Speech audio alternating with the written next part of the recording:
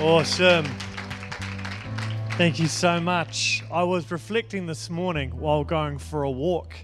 The first time I preached ever on a Sunday morning was here at Thrive, back when it was called LCC, Life Christian Centre. And Lynn was senior pastor at the time and gave me a full Sunday morning to speak, and I was 17. The first time I got to preach, which was 19 years ago. And so it's always been a really special thing, this church. It's hard to see God in people, to call that out, to encourage, to nurture, to foster, to give course correction and to release. And as a 17-year-old, I started preaching here, and I had to preach at home to my mum first, who would check my theology to make sure that it wasn't heresy. And then Lynn would release me on a Sunday morning, and I would be like this. And it was a great, great adventure. And speaking today, I think other than that first time when I got to preach for the very first time, I don't know if I've looked forward to a time preaching as much as I've looked forward to today. It has been nearly 2 years since I've been back in here on a Sunday morning when we got prayed out and released into our new ministry, and we had KFC and all of those things, and it was good and it was fun and it was so exciting. And what an adventure over the last 2 years. So if you don't know me, because I'm been looking around today, walking up and down, there's like so many new faces, so many potential new friends. Richard, Frew, I still haven't come around to your house for lunch yet after church on Sunday. I've only been asking for like 19 years. Sooner or later, it's bound to happen. Law of probability. So I'm Jared, and I lead Fantail Studios, which, as Lynn was saying, is basically we're a team of media missionaries, and we make television shows about the radical, supernatural love of God at work. And I think at the moment we're broadcasting our shows into about 20 different countries, which is exciting. But when you're a Christian, you don't say country, you say nations, because it's just a better buzzword. Hey, you don't ever say that you're tired. You say, I'm just learning to rest in the Lord. And so I was on staff here for about 10 years and having a lot of fun. Get my good angle. There it is. How you doing, camera? Click, click, click. If you want to get a good one, you have to take a lot. I'll behave. So we left Thrive about 2 years ago. God said, Jared, I want you to go launch a media ministry. And I said, God, it's a bit of a spicy time. We've just come out of our first lockdown, and we're going into a global pandemic, which would probably have a global recession following it. This is an annoying time for you to ask me to step out of paid employment and live a financial faith lifestyle and then begin to build a team of other people on this journey when there's less money going around. And God sort of replies to me, we're like, well, I'm not really interested in your glory, Jared. I'm quite interested in mine. So this will make for a better story, but it'll be my story, not yours. And so have you ever find that when you want God to talk to you, it's like, and you've got all your different agendas of what you hope He's saying, it's hard to surrender and filter through all the flesh to hear Him. But when He wants to tell you something, it is on, like so clear. The amount of times, if I had $1 for every time I woke up in the morning with God saying something that He needed me to know that I was not asking, I probably wouldn't have to do finance support raising anymore. And so Len alluded to the fact that we're saying yes to another level of adventure with Jesus. And for those who watch our shows on TV and follow us on social media, since we launched this ministry, our team has kept growing. We actually have Liam Chesham and Liam Fitzpatrick from Thrive on our team as well, which is exciting. So it's cool having a bunch of Thrivers at the studio most days, and we've been training them in color correction and post-audio production. It's really exciting if you're into those geeky things. I just want it to look good and sound amazing. And so they're being trained up in that. There's 9 of us that are on our staff team, between 20 to 40 hours a week each. And the team just keeps growing, and God's been doing really cool things. And so our next thing that we're saying yes to as a family is that we believe that God is calling us to go plant another studio over in the States. And so Rihanna and I will personally be pioneering that over in Atlanta, Georgia, which is where they make all the Marvel movies and everything like that. And I've been looking at the weather and talking to some friends over there, and they keep telling me that it's in the low 40 degrees Celsius most days at the moment. It's one of the hottest parts of America, which just sounds absolutely disgusting. I'm like, why, Jesus, why? Do you not know that my wife is from Southland? What is this mystical orb in the sky that does shine upon me? And so we're going over there, and we're going to be planting a new team there. And part of the vision that God has been unraveling is that I believe that He's calling Fantail Studios to be a studio planting movement. And so we are launching step by step a supernatural film school, because what God's really put on my heart is to train filmmakers, not just how to be able to be great storytellers and great artistry in their crafts, but how do you create content whilst being led by the Holy Spirit? How do you have the Holy Spirit download vision and strategy to you that looks like the opposite of what the world would say makes common sense? And then how do you build your faith to pursue that in God, to be able to create content that is God designed and anointed so it's got the power to change lives? And one of the things that God has put on my heart is, and it sounds a little bit ridiculous when you say it, but I want to be reaching through media 1 billion people every year across all the language groups and cultures on the planet. And so I know that to do that, there's no shortcuts. We just got to make disciples, you know. And so what I do is I make TV shows about how awesome Jesus is. You know, when the Bible talks about take the message, write it down, make it plain so a messenger can run with it.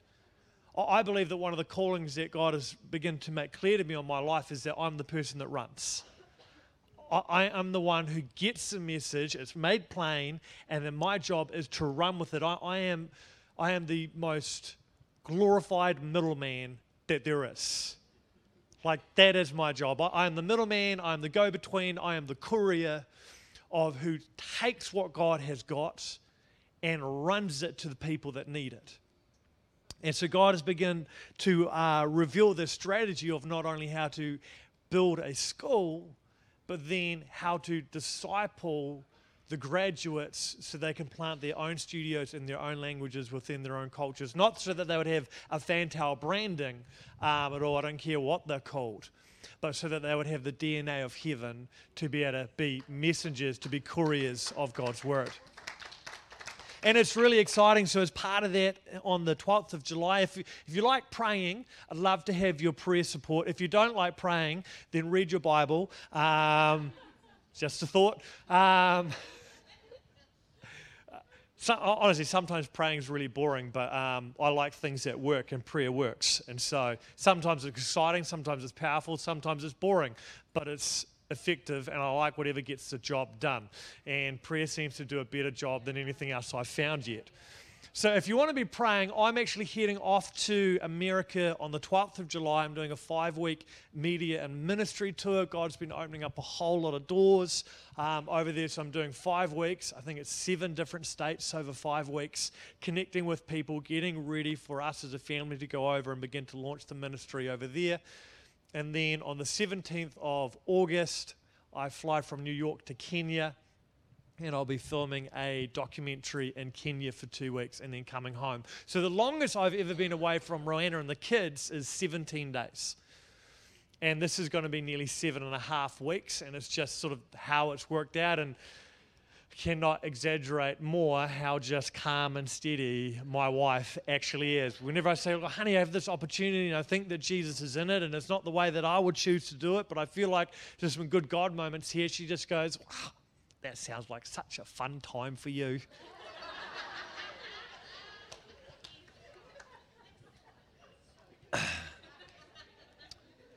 Always so understated.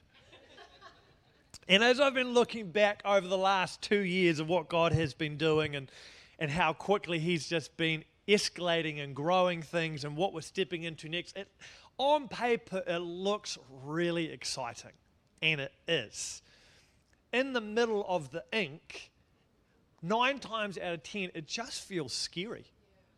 And so I don't want to, as I bring a word today, I don't want to present something like following Jesus is this like great excitement after excitement, glory to glory. The reality is, if you watch any great film, Lord of the Rings is probably the ultimate example of like the grandest adventure. 98% of it is just scary. 98% of it is just raging against our humanistic thinking. And as we're living in this world but not being of this world, we have this loving Father who, in my opinion, has the worst strategies. Like the worst. I'm like, oh my gosh, God, that is your plan? Why? I have so many reasons why we could do this differently. And as I pursue God and I see Him do miracle after miracle, I have yet, I think, to see Him do the miracle the way that I thought that it would happen. I have a list on my phone called Miracles Pending, where I have created multiple opportunities to give God the assistance, and I do it, I write miracle pending, and I put it there, and I just wait for it to happen. They don't happen. I'm yet to have one of it happen the way that it should happen on my phone, the way I've thought. Oh my God, I'm pretty prophetic. I have the mind of Christ. You should come talk to me, and I'll give you my mind of Christ, and Jesus and I, Father, will tell you how it should happen. So as I bring a word today, I want you to know that it's coming from a place of really the last couple years of adventure, of seeing God's faithfulness, seeing His miracles, seeing His provision, seeing Him reveal layers upon layers of insecurities that I did not know was there, deliverance I didn't know that I needed, counseling that I didn't want to pay for, all of these things, conversations with Roanna that she didn't want to listen to. Ridiculous times up in the morning praying, not because I felt spiritual, because I wanted to pray, but because I was too scared to sleep. All of those things. And the word that I want to bring this morning is that He is trustworthy. He is trustworthy. And if all you get from today is another fraction of a revelation that our Father is trustworthy, then I have done my job this morning. A wee while ago, maybe 6-8 weeks ago, I came here and I had a word on my heart that I felt was a prophetic word for the church that I shared at a Team Thrive night for the leaders and the volunteers of the house. And Glenn asked me to come in, and the moment that he called me on the phone, I had a picture of this big rock and a sword sticking out of it, and it was the sword and the stone. Who knows the story of the sword and the stone with, Arthur and Excalibur? He pulls out the sword, whoa, that was a big chunk of spit. Where was the camera? Oh my gosh, you missed your moment. And I saw this picture, and I felt like God was saying to Thrive, I want you to draw your swords. I want you to draw your swords as Arthur, who was the most unlikely contender to be the person that could actually draw the sword from the stone, was the most unlikely, but as he did it, he drew this sword that then endowed him with power to rule and to reign, to vanquish enemies. Church, I want you to draw the sword that I have for you, and I felt like it was a word for the church as a whole, and then for individuals and families, that God has got prophetic callings for you corporately and families and individuals that He wants you to take a hold of and to draw it and wield it like a sword. That this is what God, His grace, has empowered me to do.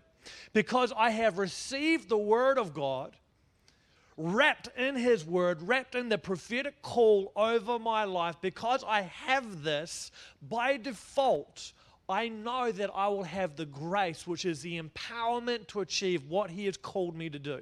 Because God doesn't give us an instruction or an order or a word without giving us the grace to see it come to pass. And it's not like when He says, this is going to be a 100-step journey. He doesn't give us 100 steps worth of grace in one go. He gives us the grace for today.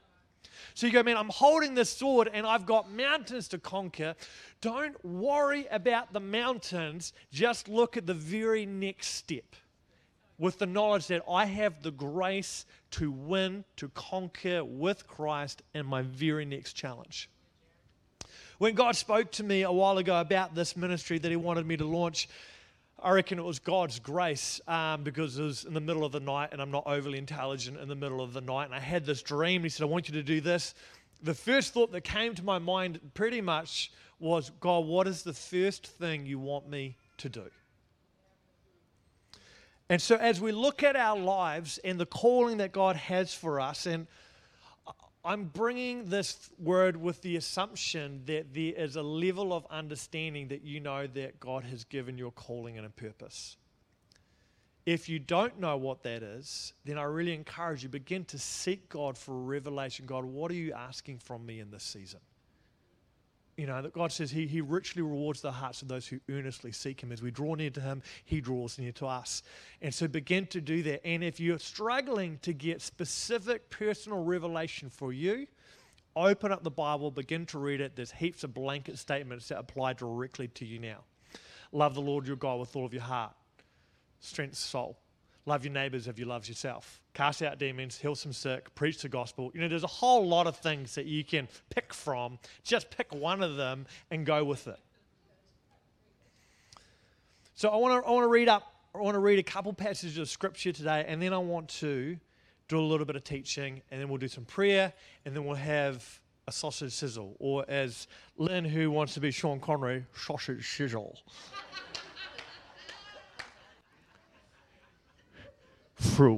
Lynn Frew, licensed to let young preachers preach.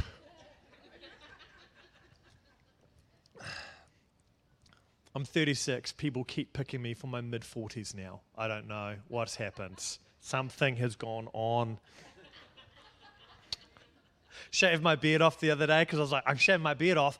Every time I shave my beard off, I look like I'm 18. Hadn't shaved my beard off for years. Shaved it off and I was like, good golly, grow that back. That has been hiding a lot of wrinkles. All right. For those who've got your Bibles, Matthew chapter 7, verse 6. I'm going to read this passage out and then we're going to jump down into Luke. Do not give dogs what is sacred. Do not throw your pearls to pigs. If you do, they may trample them under their feet and turn and tear you to pieces. Oh, let's have some encouragement this morning. That classic saying, don't cast pearls before swines. The other passage we're going to look at right now is Luke 10. I'm going to come back to this. Don't throw things before wild dogs and pigs because they could turn and destroy you. Okay, we're going to come back to this. Luke chapter 10, verse 1. After this, the Lord appointed 72 others and sent them 2 by 2 ahead of him to every town and place where he was about to go. He told them, the harvest is plentiful, but the workers are few. Ask the Lord of the harvest, therefore, to send out workers into his harvest field. Go, I am sending you. I love this. Like lambs among wolves. I'd just be like, why? If I was there right then at that point, and there's 72 of us, and Jesus says, this is what I'm going to do. Send you out 2 by 2s like lambs among wolves. My response would be, why? Why are you doing it that way? Why can you not send me out like a lion among sheep? You are the creator of the universe. You have the power to do this any way that you want to. Send me out like Samson. Send me out like Elijah. Send me out like David. Send me out like Elisha.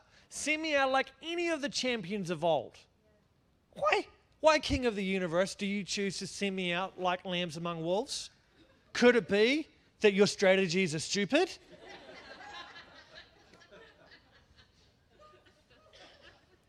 Father is my friend, and he gives me permission to have a sense of humor. But it gets better. So we're standing there, let's be honest. If you were there right now, you're thinking, this is a stitch-up. I should have followed someone else.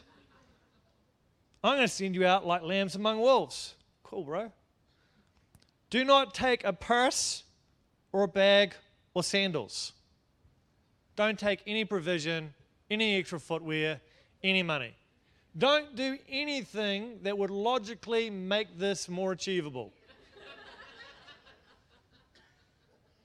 Cool. And don't greet anyone on the road. When you enter a house, first say, peace to this house. If someone who promotes peace is there, your peace will rest on them. If not, it will return to you. Stay there, eating and drinking whatever they give you, for the worker deserves his wages. I would like to be paid more than just food and water. Do not move around from house to house.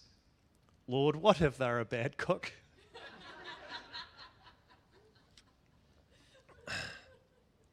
I want to look at two things here, okay? Do not give dogs what is sacred. Do not throw your pearls to pigs. If you do, they may trample them under their feet and turn and tear you to pieces. God likes to send people like lambs among wolves, and his plan is don't take any provision.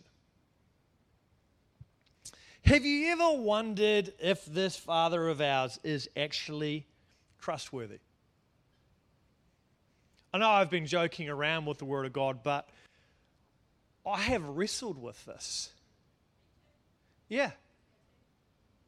Are you really trustworthy, Father? Because I joke that your strategies seem ridiculous, but let's be honest. They seem ridiculous. No matter how I cut this, with my logical mind, I struggle at a heart level to see that you are trustworthy.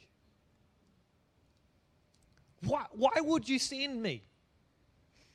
Why would you send them like lambs among wolves when you're a good Father? When Jesus is the shepherd, he says, I am the good shepherd. The sheep hear my voice, and I call them by name. Come to me. Oh, what do you want, Jesus? I want to send you out to some wolves. But... And then we go through things because God gives us a promise. And we go, yes, he's given me a promise. And Jared says that with this promise comes the grace to see it done. And then I step out and I do it. And I begin to experience the opposite of what I thought that promise would offer me. And we give ourselves a couple scenarios of choice here. One, I heard wrong. Two, I heard right and I did it wrong. Or three, maybe God isn't trustworthy. And then the scariest one of all, maybe, is four, maybe I just have to keep going.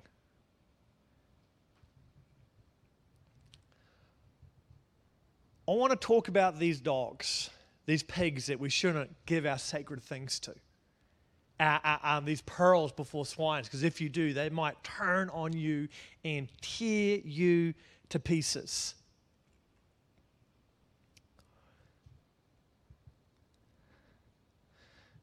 I'm not sure about what the dogs or the pigs are in your world. And I know in context, in that passage, Jesus is actually speaking about people and people's antichrist agendas. But I want to speak into some of those agendas that Jesus is referring to, I believe, on a deeper level, some of the humanistic or spiritual natures that we battle against. See, for me, the dog on the left is logic, and the pigs on the right are fear and doubt.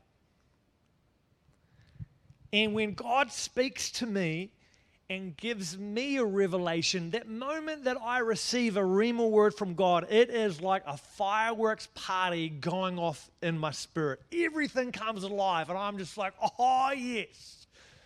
God has spoken.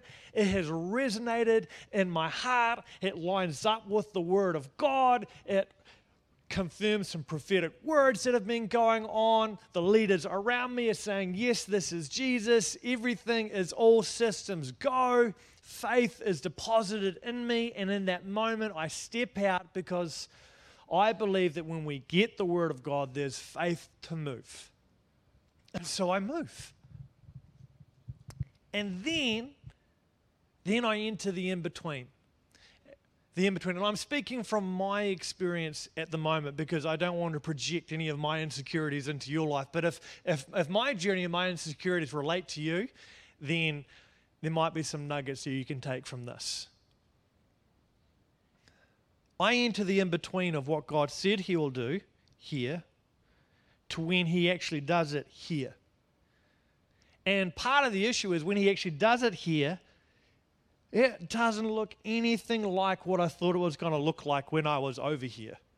So not only is there the gap, the in-between, the season of testing or refining or pruning, but when I actually get there, I'm like, oh, this isn't what I had been expecting. That's not always the case, but it is often the case. And as I go on this journey, when God begins to speak to me, I have these thoughts and doubts come around me because I know his ways are higher than my ways. And so then these thoughts begin to rise around me. Do I want to trust his ways? Do I want to trust his process? Do I want to trust his pruning? Is he trustworthy, or is it a stitch-up? Am I going to be like lambs among wolves? And so what happens is I'm in this gap and I'm in the in-between. Firstly, Holy Spirit is still with me in the in-between. I might be in the between the word and the arrival or the fulfillment, but I'm not in a void. So I have Holy Spirit with me. Father's with me. Jesus is with me. He's in the in-between with me. But his presence is not the only spirit present. My insecurities are present. My flesh, which no longer lives, but has been crucified, somehow like a zombie, still seems to hang around me. I don't understand the theology around that, but man, gosh, that zombie can follow me everywhere. And there's the demonic presence, the agendas of the unseen world. And logic is like this wild dog that if I present God's promises or my circumstances to logic, logic will turn on me. Like it will turn on me. When I look at our finances sometimes at Fantal and I can see that I need multiple miracles to be able to complete the shows that we've started or to be able to keep staff employed, and then I look at logic, there is no faith to be found in logic. There is no encouragement for me to find in logic. There is no extended vision to find in logic. When Gideon had an army of like 10,000 men and he was going to go fight the Midianites, and God kept making his army smaller and smaller and smaller and smaller and smaller until he's got 300 men. If in that moment he looked to logic, going, I'm going to go fight an army as numerous as the sands of the sea with an army of 300 people, logic would have torn him to pieces. So the first thing I want us to explore and to note down as we explore the trustworthiness of God, nothing will accuse how trustworthy he is faster than logic. Logic is humanistic thinking at its finest. Logic is the enemy of wisdom. The righteous fear of the Lord, the reverence of Him, is the birthplace of wisdom. The total reverence, awe, wonder, and fear of the God of the universe is the birthplace of wisdom. Logic tries to fit that person into a box. Logic is the enemy of wisdom. Then on the other side, we've got the pigs. God says, don't cast the pearl. What is the pearl? The pearl represents the kingdom of heaven. It represents the promises of God, the gift of salvation, the call on His life. He's saying, don't take the call of God on your life and give it to the pigs, because they'll turn on you and tear you to pieces. For me, that's fear and doubt, which in my life looks like this. Did He really say? I find myself in the middle, in the in-between, and like Adam and Eve in the Garden of Eden, I find the devil coming around me constantly saying, did He really say? Well, they may have been the words, but did you get the inflection right? Was that really His agenda? Or is He actually trying to send you like a lamb among the wolves? Because you can look at that text and go, man, what sort of father would send a lamb among the wolves? That's insane. And on one half, that's true. But on the other half, we have this realization that the shepherd didn't leave the lambs. It's not the lamb's job to defend themselves against the wolves. It's not the lamb's job to protect themselves against the wolf. It's not the lamb's job to try and look big, strong, or courageous in front of the wolves. It is the lamb's job to know that if I stay close to my shepherd, the wolves won't come near me. So God goes, I'm going to send you like lambs out among the wolves. Why would you do that? Well, because I don't want you to have to try to defend yourself, because that's not your responsibility. That's not a burden I want you to carry. I'll carry that. God, why don't you tell me to go out and be like a lion and this and that in this context? Because I don't want you to have to carry that responsibility. I will be the lion of the tribe of Judah. You can just be a sheep. Well, if I'm a sheep, what's my responsibility? Hear my voice calling your name. Just hear my voice calling you my name. What is that? Jared, your responsibility is intimacy. Your responsibility is to listen to me, to be drawing close to me. Provision and finances, that's not yours. How you transport the ministry, don't even take sandals, that's not yours. God, where will we stay? That strategy is not your responsibility. God, how will we house the ministry as it grows? That's not your responsibility. God, how will I feed the ministry? That's not your responsibility. You're just a sheep. You don't have to worry about all of those things. They are all the shepherd's responsibilities.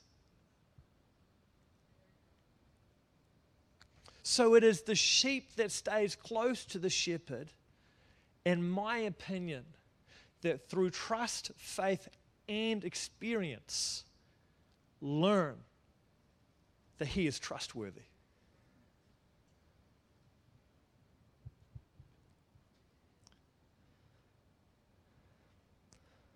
I love this. The 72 sheep among the wolves who returned. 72 sheep went out like lambs among the wolves, with no strategy of where to stay, how to finance their mission, even enough changes of clothes to stay clean. The stupidestly planned missions trip you'll find. So we're taking up a team right now who want to go to Cambodia today. There's no finances for it. You're not allowed to bring any clothing. And we don't know if you're going by boat, plane, or bicycle. But if you sign up now, you'll be like lambs among wolves. Who's keen? Isn't it amazing what Jesus considered simple obedience we now look at as radical faith? That's an interesting thought, isn't it? What looks like simple obedience in Jesus' day now looks like radical faith to ours. You've heard those stories of people go, God called me somewhere, so I went to the airport, and then someone came up to me and they gave me money, and I got this ticket, went to this place, didn't know why, and then I got shipwrecked, and then I preached to these. We're like, oh my God, this person's a superhero. Jesus was like, well, he was just one of my 72 lambs I sent among the wolves. We go, what's the difference between simple obedience then and radical faith now? Trust. It's trust. 72 people trusted Jesus. We love to camp in our logic, those wild dogs of humanism. I need a strategy, I need resources, I need planning. And I'm not against all of those principles, because there's principles in the kingdom of heaven. But when they set themselves up above trust, they become idols.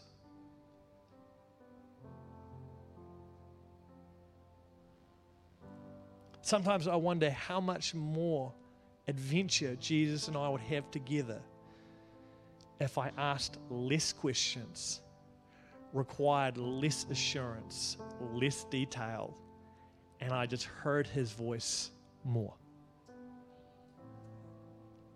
If I just went, none of that is my responsibility. My job is to hear his voice.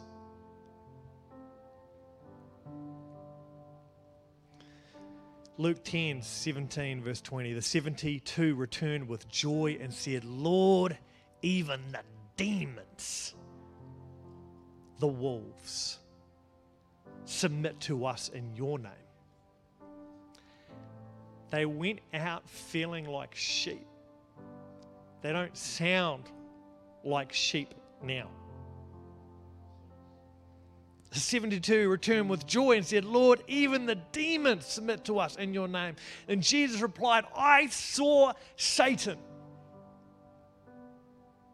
Can you imagine the excitement of Jesus? I'm going to send you out like lambs among the wolves. Just trust me. Then he said, I saw Satan like lightning falling from heaven.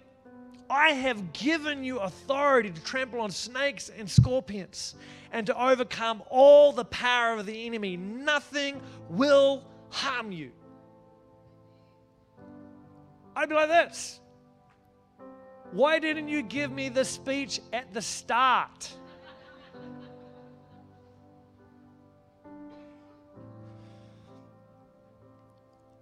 Why would you not do that first?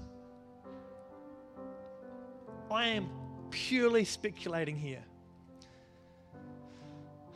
Could it be that Jesus gave them that authority because trust created the access point for them to receive it? Could it be that he did it this way by design? Jesus says, I love this because Jesus loves to keep the big picture. However, don't rejoice that the Spirit submitted to you, but rejoice that your names are written in heaven. My Father has you.